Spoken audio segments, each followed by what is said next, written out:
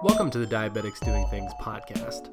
We've been telling the amazing stories of type 1 diabetics all across the world since 2015, and we have over 1,000 years of living with T1D on the podcast.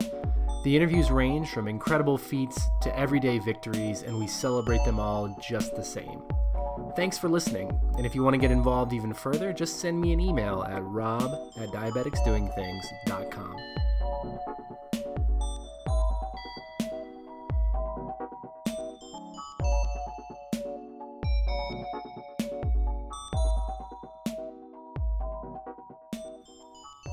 This episode of the podcast is sponsored by DiaThrive, which I'm really excited to tell you about. And as anyone living with or taking care of someone with diabetes knows, the financial costs of treatment can be extremely high. DiaThrive takes some of the guesswork out of that with hospital-quality testing supplies and testers starting at just $8 per month. No prescriptions, no insurance, just FDA-approved test strips delivered straight to your door.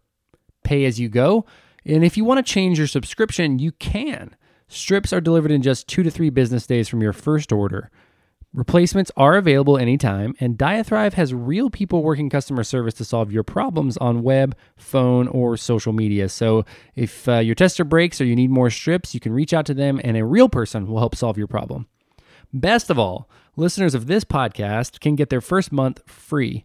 Just use code DDT, that's DDT, at checkout, and whatever subscription you choose, you'll get the first month free. So head to diathrive.com today and check it out. Hello and welcome back to another episode of the Diabetics Doing Things podcast. We are telling the amazing stories of type 1 diabetics from all across the world. And my very special guest from just north of the border up in Canada today, I think a lot of you are going to be really excited to hear her story. And I'm really excited to have her on the podcast. Michelle Lord, welcome to the show. Hi, thanks for having me. It's so great to have you. It is an early Saturday morning, and we're going to talk about all the things that you've got going on at this part of your life, which is just, it's mind-blowing to know how many things that you have on your plate right now. But I'm glad that we were able to make this work, and that, you've got some time for us this morning. Up there goes a blender in my home studio in the kitchen. Looks like Erica, my girlfriend's, making some breakfast. That's okay, no worries. Michelle, kind of give us a little bit of, for those people who may not be as familiar with your story, or even for those who are, just give a little bit of background on, your background of who you are and how you joined this type 1 diabetes family. Okay, so my name's Michelle, and a lot of you might know me from my YouTube channel. It's just called Michelle Lord, my name. I started it about a year ago, maybe a bit over a year ago, and I wanted to start a YouTube channel for a really long time about type 1 diabetes. So it took me a while, but I'm super happy to be a part of the community, and I've just found the best support possible in this community. It's truly amazing. And yeah, I've had diabetes for 15 years, so it took me a while to join the community and actually find other type 1 diabetic friends. Yeah, I think it's interesting because that's sort of part of my story as well. I didn't really actively go and try to make friends or get involved till about 10 years in. It kind of takes you a little while to find your footing, I think. Absolutely. And, everybody's different, too. It's interesting now going and meeting people face to face. I meet type 1 caregivers and type 1s who have been around for 50 years, and also people who are just recently diagnosed. And I feel like kind of in that sweet spot, like 10 to 15 years is when you kind of start to really have confidence to go to events or kind of help people or point people in the right direction and get involved in the community. Absolutely. And it's kind of crazy that it takes that long to feel comfortable living with this disease, but it really does, because for the first 10 to 15 years, I didn't even want to talk about it, and I didn't tell anyone I had it. It was just kind of something that was really personal to me. But now that I've grown up and I've matured, I realize that it's a part of me and I want to share it. So it's interesting how it takes people so long to come to terms with that. It is, and I think, everybody's journey is different. Some people, I'm sure you see this on social media, some people get diagnosed and they jump right in, and that's part of, I think, their acceptance or part of their grief process is to immediately kind of jump in, tell the story, and give back. And I worry about people sometimes because I think you run the risk of taking too much on right away.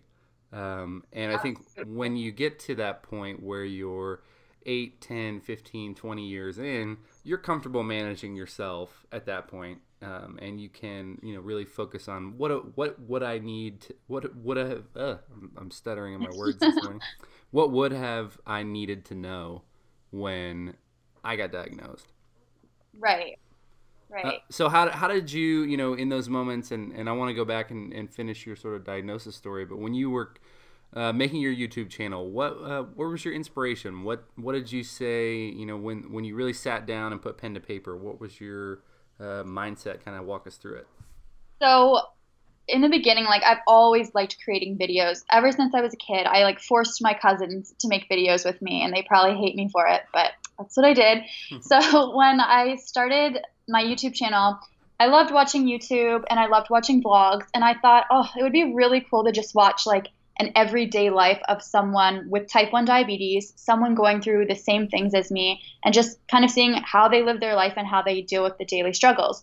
So I originally was like, I'll do a vlog channel. So I kind of tried that out, and my first few videos I deleted because they were really bad.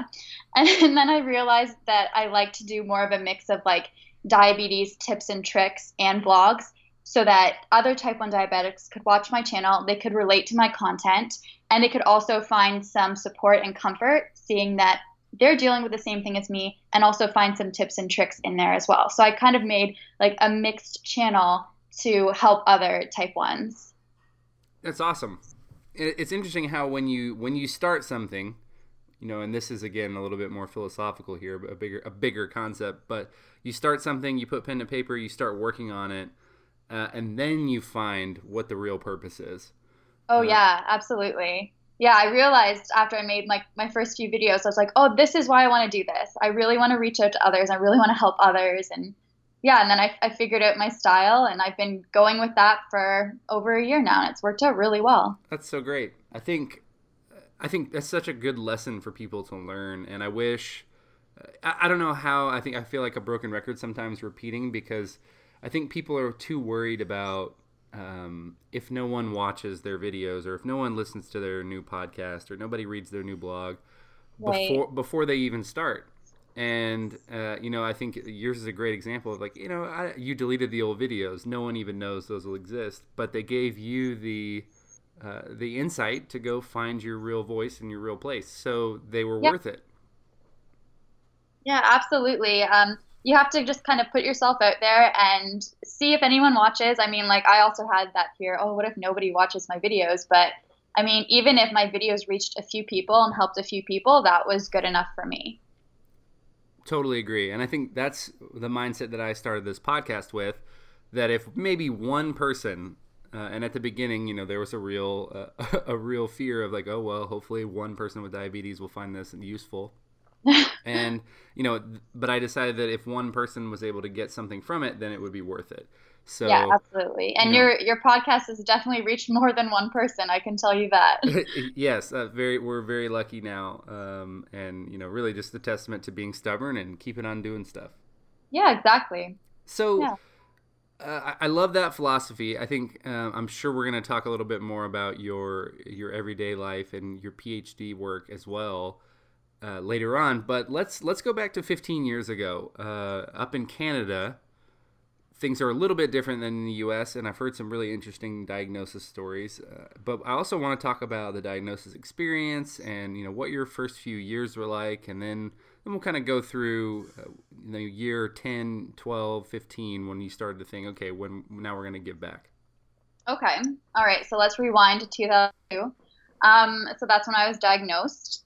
I didn't have a very diagnosis. Like I never experienced those symptoms of thirst that people just have never had that. So I have no idea what people talk about or what people mean when they talk about unquenchable thirst. So my symptoms in August 2002, I had like an infection in my mouth. It was like, it's really gross, but I had a fungal infection in my mouth in August. And I was just like, okay, that's very weird. And the doctors just kind of brushed it off and thought, oh, it's just something that kids get sometimes. And then in December, I felt like I needed to pee more, but then I wasn't drinking any more than normal. So I just kind of felt like I needed to pee more, but there was like nothing really coming out. This might be a bit too much information, but that's my other symptom. So my mom took me into the doctor's office for to check for a bladder infection. So I just gave a urine sample and they checked for bacteria, but then they also checked for sugar just because it was part of a routine test. And they came back into the office and they said, "Oh, you're having a bit of sugar in your urine. We're going to test your blood sugar." And my cousin has type 1 diabetes. So I knew what that meant. And I immediately started to like have a full like, panic attack at 12 years old because I thought I had type 1 diabetes. So they tested my blood sugar and it was only 10, which is 180 in milligrams per deciliter. So that's not that high. So they were kind of confused and they didn't know if I had diabetes or not. And they sent me for more blood tests the next day. And yeah, I had type 1 diabetes and they caught it extremely early. And I hardly required insulin for a year and a half. I had like a very slow onset, almost like what adults get. It was really weird, but it was nice because I had a very long honeymoon at least. Right. I mean, you can never go back to those moments, right? So it's interesting being able to know what your blood sugar was. I was a little bit similar. I didn't have a super long diagnosis. I did have the thirst and the weight loss, but it was probably, the doctor said probably only a month or so. And I know some people live for months, years even, and it's very touch and go for them at those times. But that's funny, almost, right? Yeah, yeah, it was very Like, strange from like the typical diagnosis stories I hear, especially when people are diagnosed as kids, because I've heard of adults being diagnosed and having a very long process of their beta cells being destroyed, essentially. But yeah, that happened to me too. So it was strange, but it was a good way to get diagnosed, I guess, if there is such a way. right. It's at least manageable, a little bit less intense. Yeah, absolutely. Like when you're making a bit of your own insulin, it makes it a bit easier to like ease into the disease. Yeah, 100%. But I think too, you've got to learn, just as much as everybody else. And sometimes a long honeymoon can make it a little more challenging. It's almost like if you weren't making insulin, you'd have at least, you'd know what to give yourself all the time, and then it changes. Absolutely, yeah. So I had to go into a lot of appointments, and every single time I went in, we would up my insulin because I was slowly making less and less. So it was like a year and a half of adjustments before I finally went on my normal dose. And do you remember what the message was from your doctors, at that time, what your life was going to be like? What were the things that you were doing? Did you have to adjust any of those? Um, so I was 12, and honestly, it didn't hit me too hard, the diagnosis. Well, I was upset at first, obviously, but my doctor was really encouraging, and she pretty much said, you can live a completely normal life, like a full life with this disease if you manage yourself. You can do anything you want. Except she mentioned two things. She's like, you can't be a pilot and you can't scuba dive. Right. Those are the two restrictions she gave me. But otherwise, she said I could do anything I wanted. So she was really encouraging. I think that makes such a big difference. I hear so many stories of people whose doctors are either just maybe their bedside manner isn't the same or isn't what they needed or not as charismatic or not as knowledgeable about life with type 1. Yeah, yeah. And that can really, break your relationship with diabetes or set you off on the wrong path right from the start, at least emotionally. Yeah, Um, absolutely. I've heard of many people having horrible endocrinologists that pretty much just send them home with some syringes and insulin and say, "Here you go. Like, good luck." one of the stories I like to tell was from an earlier one of the very first episodes of the podcast, and the girl was diagnosed, and they gave her and her parents a Spanish DVD of how to treat your diabetes, but they didn't speak Spanish, so I had to learn in Spanish how to treat her type 1 diabetes. Oh my gosh, that's awful. I Uh, can't imagine. So, it sort of runs the spectrum here in the U.S. So, depending on where you are, location is a big part of that. I was diagnosed at Children's Dallas, which is a big children's hospital, and it's got an awesome endocrine wing, but I didn't know that at the time.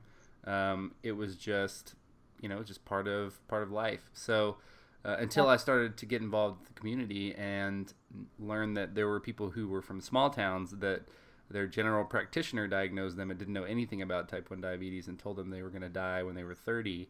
Oh my gosh. It's just, it makes you feel gratitude on some level, but also just like, how do we do better about education overall on practitioners? Yeah, yeah, that's awful. And I mean, like, I've met with a lot of GPs that also have no idea what they're talking about when it comes to type 1 diabetes. And even in the emergency room, like the last time I went in, my doctor was just like completely out of it with respect to type 1. And it was the nurses that knew everything. So, yeah, there's definitely something wrong there. Do you, if you meet a doctor and this is like, maybe not the right context, but you say, hey, I've got a YouTube channel that could like really help you get up to speed on all the latest and greatest stuff. I've never done that before. I don't know if I would feel comfortable telling that to a doctor, but it might be insulting. But I mean, I should if someone really doesn't know what they're talking about. Yeah. um, yeah, I mean, obviously, you never know. I think it's always interesting when, there's a group of like power advocates, right, and people who are so involved in day to day life with type 1. Yeah. And I wish that there was a way that, when a doctor or a GP or whoever met them, that they'd know like, oh yeah, this person thinks about this all the time and is familiar with all of these different ways of treatment. So just come with that in mind, or whatever the case is. Yeah, yeah, I know. Yeah. It's pretty crazy. So for you, now fast forward 15 years, a lot's happened then. Did you have any times when you were planning or living your life, maybe going to college, starting a job, you obviously, working on your PhD, Mhm. where your type 1 was at least, there was either a challenge that you had to overcome, or maybe not ideal circumstances that stand out? Yeah, definitely. So I haven't had a job yet because I've been in university for 9 years. So hopefully soon. But when I was thinking about doing my PhD, my type 1 diabetes actually really did stand in the way. And it wasn't a matter of like, can I manage this while I'm doing a PhD? It was actually financial because I'd been in school for so long and like I didn't have coverage through my parents. And I had a little bit of coverage through school, like they provided some insurance. It just really wasn't good. Like they didn't cover any CGMs and like just very minimal coverage. Right. So I said to my supervisors who are going to supervise me for my PhD, I said, look, like I have type 1 diabetes and it's so expensive. Like I don't know how I'm going to afford this as a PhD student because you get paid like hardly anything. And they were like really not happy to hear that because they said that I had potential to do a PhD and that shouldn't hold me back. So they were really encouraging. And I'm so glad that I talked with them because they really encouraged me to apply for scholarships, which I did. And I put in a lot of effort. And I ended up getting a couple scholarships and doing my PhD. So, I mean, I'm so lucky I had such supportive supervisors because otherwise I feel like I maybe wouldn't have done it. And that's interesting because they're not type 1, right? They just saw the challenge and were like, this shouldn't be a reason that you hold yourself back, or that you don't go chase the dream. Yeah, well, what my one supervisor, his daughter is a bit older than me, and she's doing her PhD, and she lives with a chronic illness as well, not type 1 diabetes, but something else. And he gave her as an example. He said, look, I have my daughter. She struggles so much, but she's in her PhD. She's thriving. She loves it. I don't want to see you not do that because of a disease that you have. God, that's strong, right? That message right there in itself, boil that down. There shouldn't be anything that you let hold you back. Yeah, absolutely. And I mean, it's not easy doing a PhD with type 1 diabetes. I mean, I don't want to say like, oh, you can do anything with type 1 diabetes. Like you can, but it does, you still have limitations, unfortunately. That's just the way it is. And I mean, I've been slowed down a bit because of it, but I just accept that and I keep going as best as I can. Yeah, I mean, obviously the headline that was given to me when I was diagnosed was, you can do anything as long as you take care of your type 1. Yeah.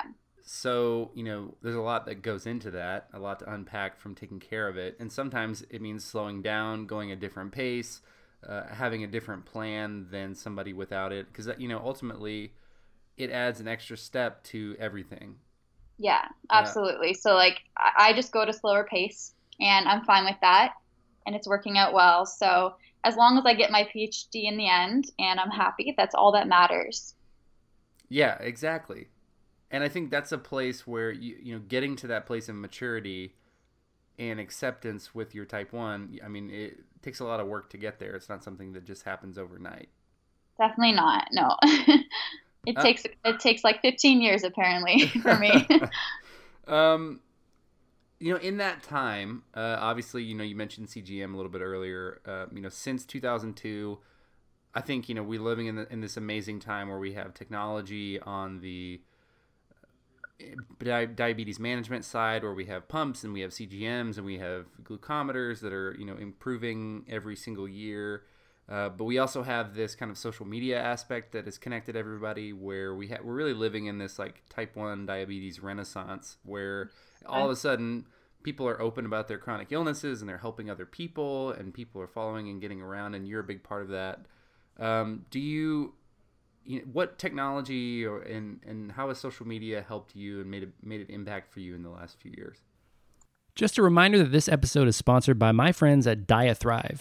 They're making test strips convenient, accurate, transparent, and affordable with prescription-free, insurance-free subscriptions. Use code DDT at checkout to get your first month free at diathrive.com. Well, yeah, like I said earlier in the interview, I've never really had a connection with other type ones, well, except for my cousin, but we didn't really talk too much about it. So yeah, it's really connected me with people all over the world, which is something I never thought would happen. When I first went on Instagram in 2013, that's when I got my account, I was just shocked as to how many type 1 accounts there were. I had no idea. And now I would say there are thousands and thousands of accounts. Like, it's incredible how many new accounts there are every day from type 1 diabetics. And I think truly the best support you can find is from other type 1s. And it's amazing that you can just go on your phone and you have thousands of type 1s at your fingertips.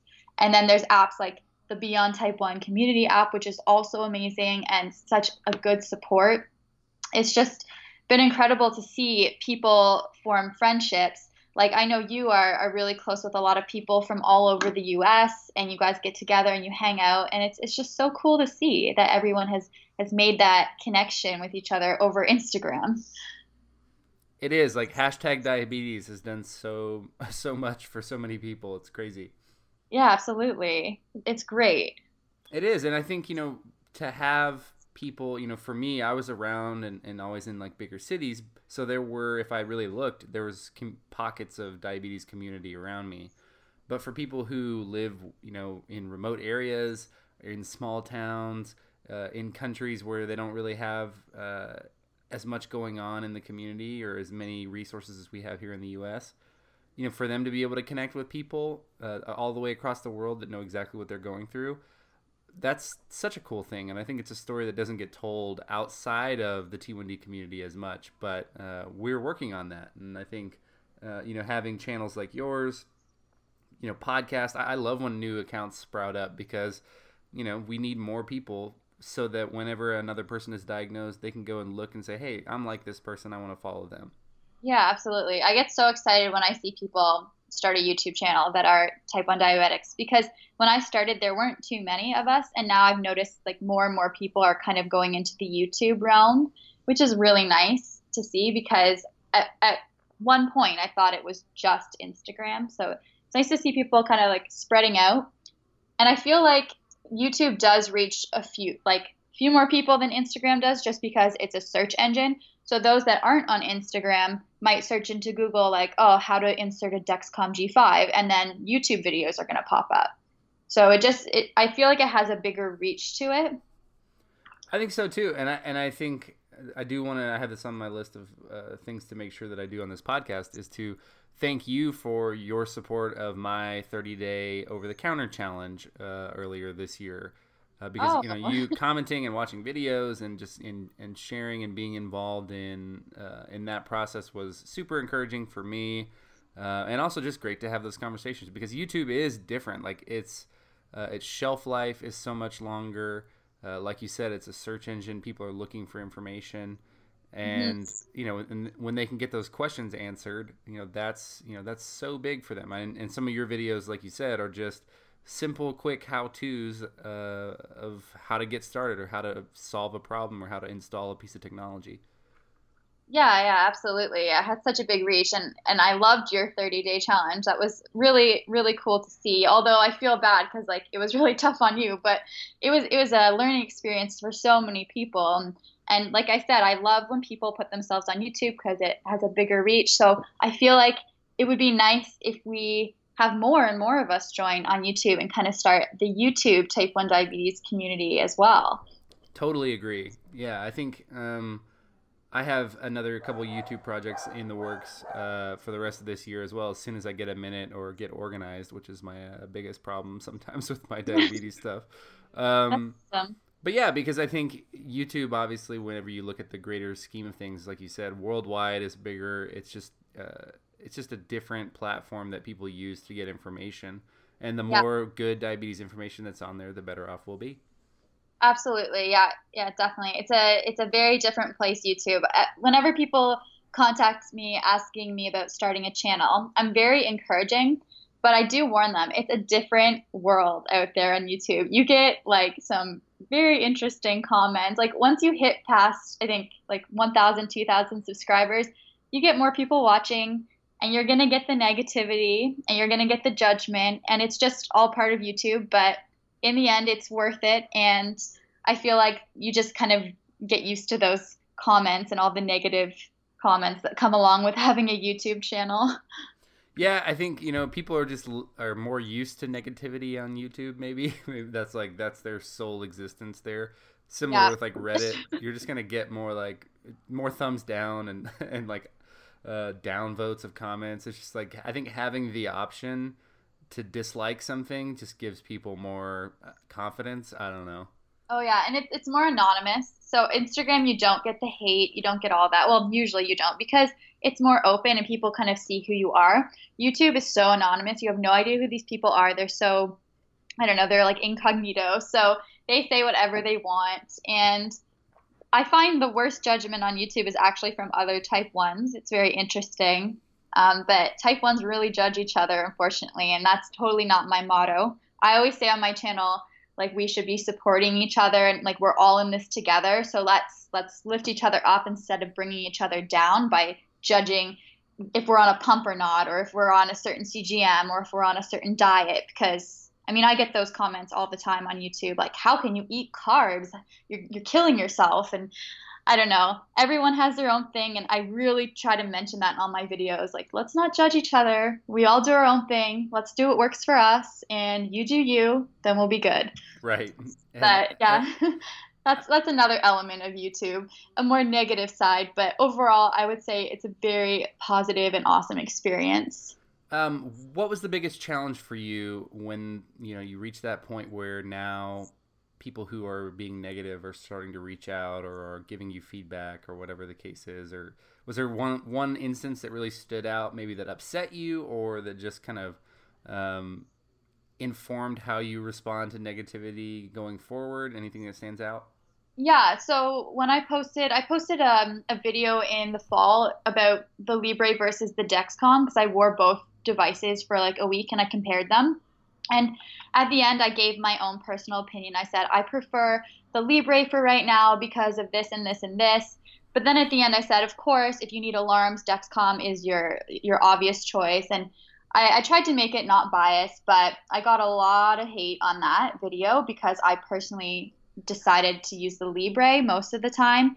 And just like really harsh messages from people and comments. And I learned that the best way to respond to hate on YouTube is just kill them with kindness, right? Like respond in the most kind way possible and be like, oh, thank you so much for your opinion. Like, I didn't mean this, but I really appreciate it. And just responding so that you show that you appreciate their input and kind of like giving your reasoning for things, but not being, I don't know, defensive. Being defensive is the worst. That's the worst way to deal with hate. So I learned a lot from that video, and now I find whenever I get a negative comment on YouTube, I try to be like as kind as possible to these people, just to kind of show them that like I'm not trying to attack them or anything, and that like I value their opinion. That's just a great rule, I think, in life. What a great perspective to have, because people are going to do uh, what they're going to do. It's hard to stop them from from those types of reactions. But the way you respond is what you're in control of, and that's really great. It's a really awesome way to look at those things. Yeah, and that way, like, it doesn't spark an argument too, right? Like, if you respond in an aggressive way, it's not going to go well. Like, they're going to keep responding because these people are in it to win it. Like, the YouTube commenters are pretty harsh. So, it's just best to kind of end it as it is and be like, okay, thanks for your opinion. I appreciate it. And then that's it. This is a little bit of a sidebar, but the first YouTube video I ever uploaded on my personal channel, I think I put up in like 2006, and it was just because YouTube had become able. I was now able to upload videos, and I wanted to do that, and I was in high school, Yeah, that was and a long time a ago. long time ago. Like we're talking 12 years now. It's still up, this video. So Is it? there's this scene from The Office, and it's on my personal channel, which I will not plug because it's just full of old videos like this. But I really want to find it now. but the video is basically me singing a song that was on The Office, and like I think it was like season 3 of The Office. If it gives you any idea how long ago this was. Okay. And I was doing it badly, and I wasn't really trying, and the audio was a little bit off, and we had to line it up when we uploaded it because this was the stone age of video uploads. So anyway, I left it up, and I had like the name of the video is "Song from The Office," and so people got on it, and like for some reason got a bunch of views because I think it was like the next day after the episode aired, we uploaded it, so it was Okay. indexed as like the first video online about that. Oh my So gosh. so it has like I think 10,000 views now probably over the years, and everyone commenting is like, "This is the dumbest thing ever. Why is this ranked so high?" Oh And my gosh. it's great. It's just a lot of really hilarious. Anytime I need to like check my ego, I always go read the comments in that video. Oh my gosh. Yeah, I know. They're harsh, right? They But they're are, it they can are, be fun. and like poignant too. It's like, oh, that's true, and that hurts. Yeah. Oh my gosh, that's so funny. Now I'm gonna search for this video. I hope Yeah, you I think I'll just send you a link to it to keep you from having to find it. Okay.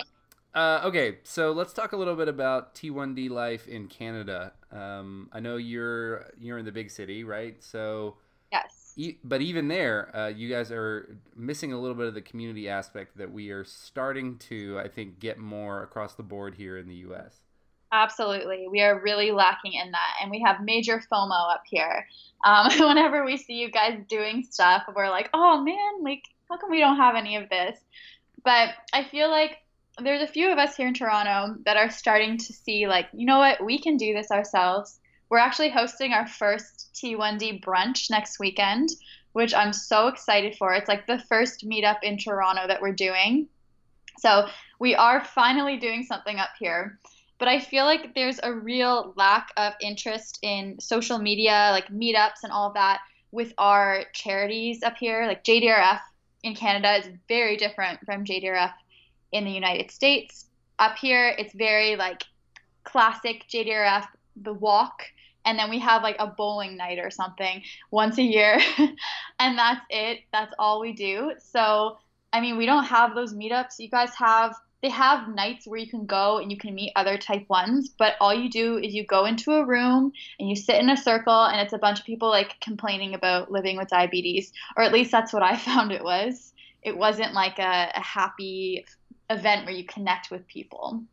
So we're we're really trying to like change that up here at least. And I know you've talked with Abby David, so I'm pretty good friends with her, and we're like thinking of starting more regular meetups in the future. And then there's someone up here that is going to be doing a photography exhibit, and she wants to kind of start a social media thing with JDRF, and she's been kind of Oh, putting that in the is works. that Raquel? Yeah. Okay, great. Yeah, I know her too. Yeah, so there's a few people up here who are wanting change and wanting to do something and actually doing something. So I think we're going to see a bit of a change here in Toronto, at least.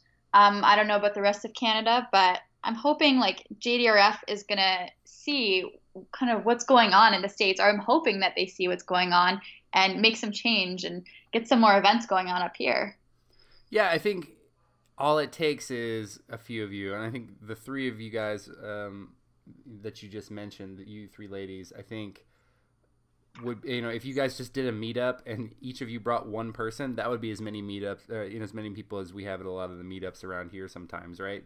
Yeah. It always looks like a bigger deal than I think it actually is. We got a lot of when Eric Dowds came here from the I Am Diabadass, came to Texas for the last few weeks. We've had a bunch of meetups with him and trying to go do activities, and we were going to go skydiving, but it was too windy. I saw that. It's too bad. It was a super bummer, but we had dinner, we went and hung out, we had happy hour, we were at different events, and it was just like, we're just hanging out, just like friends. It was a great thing. Yeah, exactly. I like that. I like that you just hang out with your friends. You can talk about diabetes, but you can also talk about other stuff. Because at these support groups that I was mentioning with JDRF, you go into a room, sit in a circle, and you complain and like just talk about diabetes the whole time. And it's nice to have a type 1 diabetic friend, but also have another element to the friendship besides type 1 diabetes. I mean, obviously that's the biggest thing that you share in common, but like I found with Abby, we met up initially because of our type 1 diabetes, but we have so much in common. I feel like our personalities are just so compatible, and I've made such a wonderful friendship through that. Yeah, and I think it's not the diabetes that brings you together, right? Yeah, exactly. It's the person, right? You meet the person, and you're like, wow, like this person is dealing with the same things that I am. They really know me, and they don't have to ask about these things because they already know what's going on. Yeah. I think that type of connection and type of friendship, I underestimated how much I needed in my life early on. And, now I get to have it. I get to have 8 a.m. phone conversations with people in Canada on Saturday with they can relate to me in ways that other people can't. And so even people that I've known for a long time and are my really close friends, like they'll never understand what I go through from a diabetes perspective. But it's a lot easier for people with diabetes who already understand that to talk to me about easy stuff in life, right? And all the things that we like. Yeah, absolutely. I completely agree. And I have had the same thing as you. I didn't realize how much I needed it until I had it. And then I was like, oh my gosh, how have I gone so long without having a type 1 diabetic friend? Well, and I think, I underestimated how much it would improve my life. Do you have any specific examples, maybe even just with Abby or Raquel or whoever up in Canada? What's an example of how being more outspoken with your diabetes has improved your life? Like outspoken, like you mean in terms of like with a friend? Yeah, in terms of just being involved in the community, with the YouTube channel, with Instagram, maybe just one impactful moment that stands out.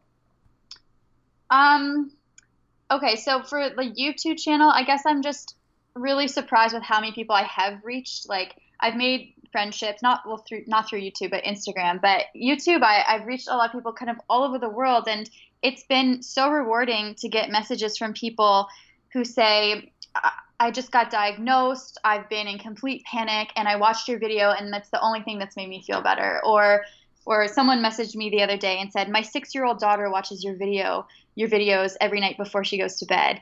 And just hearing stuff like that my videos are actually making a difference and reaching out to people is like, this means the world to me. So I think that's like the most impactful thing that's happened through the diabetes community for me. Yeah, I mean, just hearing that, right? Just, I don't know how to explain it, right? It's just like, hey, this means so much to me, and it's true. You can't put a price on that, right? Absolutely. You can't. All that effort and work that you put into those videos, to thinking and all of the time that you don't have that you put into it, when it makes it worth it, right? Absolutely, yeah. It's 100% worth it when you hear like that you're actually making a difference in someone's life and you're helping them cope with something they've just been diagnosed with. I mean, it's amazing, and it's just such a great feeling to know that we have the ability to reach out to people now in this day and age. We really do, and it's a lot easier than you think, right? It's just a quick outreach, and you can touch people's lives, and they can, just meeting them at the right time and having that, the answer to a question can really make a big difference. Absolutely. Yeah. And you're right. It is a lot easier, like to start an Instagram account or a YouTube channel. I encourage anyone who's listening to this to start a YouTube channel. It's so easy. And even just a video of you talking about your struggles with diabetes, someone else can relate to that. And that might help them out, might help them through a tough day. So, I mean, it's super easy to do. Definitely. Maybe I'm not sure if you've done this on a video or not, but I'm sure you get questions a lot about, how to get started with a YouTube channel around diabetes. Maybe that's a good video idea. Who knows? I've never thought about doing that. That is a good idea. Just kind of how to start up a channel. Yeah. Yeah. People ask me all the time about podcasts. My default answer is just do it. And if you commit to doing 5 episodes and just assume right off the bat that no one's going to listen to it, don't get caught up with numbers. Just do it, and if you like it, keep going. I totally agree with that. And I've had a few people message me on Instagram saying, like, I really want to start a YouTube channel. Like, what do I do? Like, should I do it? And I always say 100% yes, you should do it. It's so rewarding. And I always kind of give them some tips. I'll be like, oh, I use this editing software. I use this for my thumbnails, kind of just starting them off with everything. But yeah, I really, really encourage people to try it out. And same with podcasts too. I mean, it can reach so many people. It can, yeah. And you never know, people like consuming things different ways. There's people that like podcasts. There's people that love YouTube videos. There's people that read blogs. Whatever your thing is, I would encourage anybody listening who wants to get involved or wants to know how to start. The obstacle is the way. Get started, and you'll figure out what to do along the way. Yeah, it's a learning experience. I mean, you're never going to start off with the perfect podcast or the perfect video. You have to learn how to do it, and unfortunately, you make mistakes along the way, but you learn from them, and your content becomes better and better. Yeah, I refuse to go back and listen to my first 5 episodes because I know how terrible I am on it. So. It's just like you said, you deleted your first YouTube video. I keep the podcast there because their episode 1 is super important. But don't make me go back and listen to myself. I'm sure it was fine. My first video was kind of cringeworthy. It was a vlog, and it was just I didn't know how to hold the camera. It was shaky, and there was so much wind. It was just bad. So I'm glad I deleted that one. But now you don't have those problems, and because you learned along the way. See, that's exactly part of the journey. Yeah. And I've also contacted other type 1 YouTubers for some tips along the way. I've learned from other people as well, and I find the type 1s that are on YouTube are extremely supportive of each other. We're all really well in contact, and we help each other out. And we give each other tips. I mean, there's no competition at all on YouTube. We're all excited to have new channels starting. And that's another thing I think that's interesting. And we kind of live in this world where of competition, where everybody wants to, you have a scoreboard, right? You have followers, or you have views, or subscribers, or whatever the case is.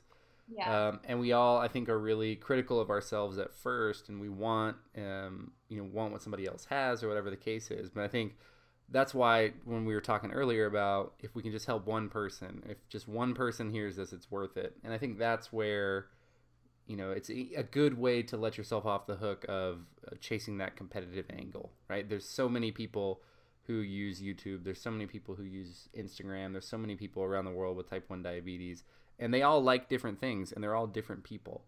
So I think having the option, for me, like you said earlier, every time I see a new Instagram or a new YouTube account pop up, I'm encouraged because I know that there's somebody out there that will relate to that person, and they didn't have a place to turn before.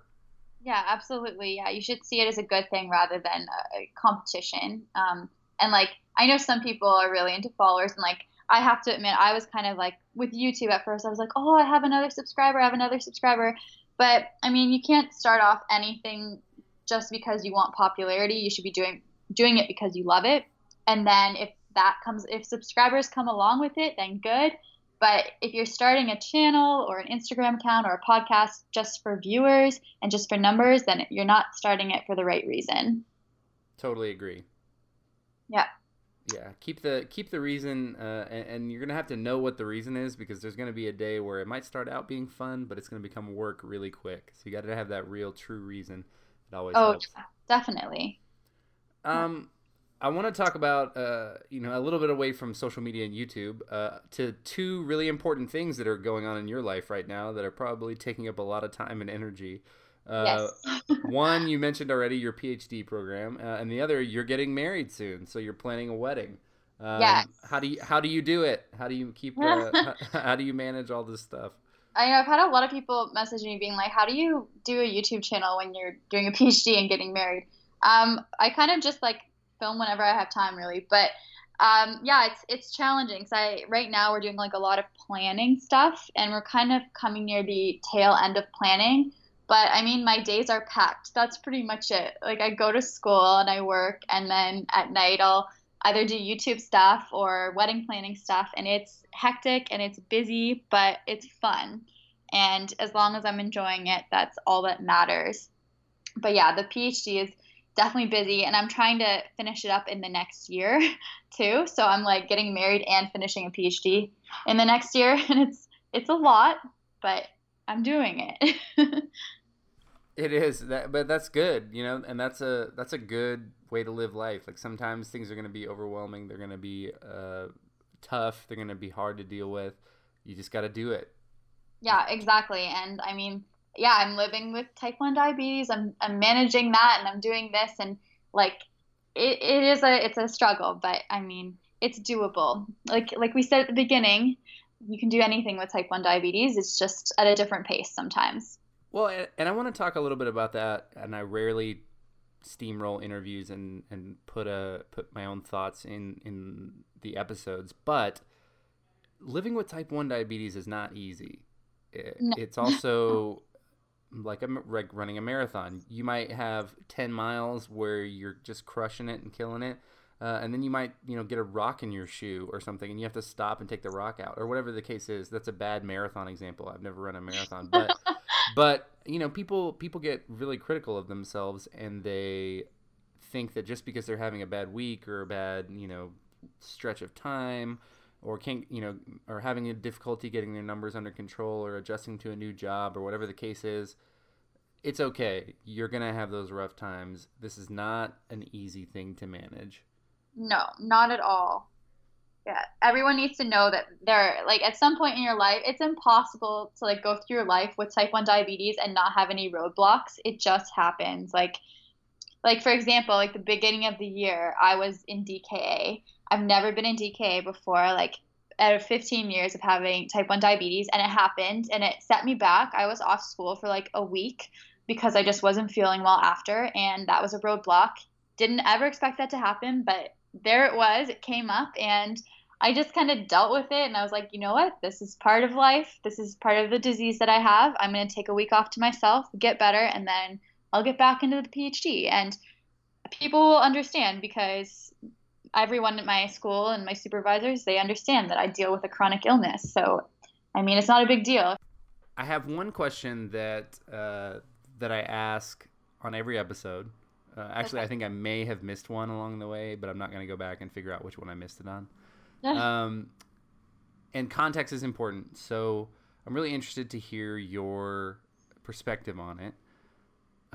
The scenario is you're in the airport and they're about to close the door to your gate, so you've got to get on the flight. Whatever's on the other end of this flight is super important. You can't miss it. But you run into somebody who's either been recently diagnosed or is struggling with their type 1.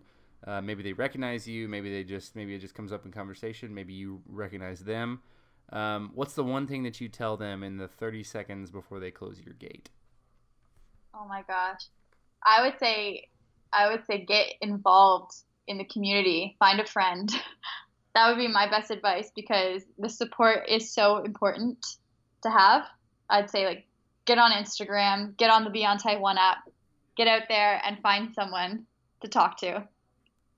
That would be my only advice. I wouldn't want to miss that plane, so I mean, it would have to be quick advice, right? Right. Some people do just say blatantly they're going to miss the flight. They just reject my rules, but I appreciate you doing both, giving a great answer, which is very similar to my own because I didn't realize how much better my life with diabetes would get once I had the community aspect. Once I added people who I knew, who also dealt with the things that I deal with, and would be there to give me a pat on the back or celebrate a win or, be there when I needed them. So totally Yeah. agree with that. Yeah. Good. I'm glad we're on the same page. And I'm glad that you wouldn't miss the flight. Because, I mean, what a waste of money. Yeah, exactly. And just hassling to try to like get on another one afterwards would be the worst thing. Yeah. No, not for me.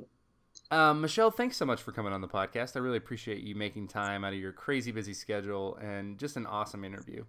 Oh, thank you so much for having me. It was a lot of fun talking with you. And I really appreciate all that you do for the diabetic community. So thank you. Well, I appreciate it, and it's one of my favorite things, and I'm gonna keep doing it. So that's when we talked about sometimes it becomes work. It's work that I enjoy, and getting to interact and hang out with the T1D community is my favorite thing. Yeah, I love it too. It's so awesome. I'm sure everybody knows how to get in touch with you if they need to find you online, but let's plug your Instagram and YouTube channels here, and so that we can include them in the show notes. Sure. So my YouTube is just my name, Michelle Lord. So if you just type in Michelle Lord Diabetes, it will come up right away. And then my Instagram is Miche, so MICHE _ low LO. And that's it. Well, we will include those links in the show notes and then tag you obviously in social media when we launch this episode. You did remind me I've got to get Abby's episode published. So Abby, I'm going to get hers published before yours just so that she doesn't feel any FOMO from us talking about her. Oh, okay. That's a good idea. Great. Well, I appreciate you coming on again. And thanks so much for all you do. And, your voice in the T1D community is super unique and special. And, I appreciate it and grateful for the time. Oh, thank you so much.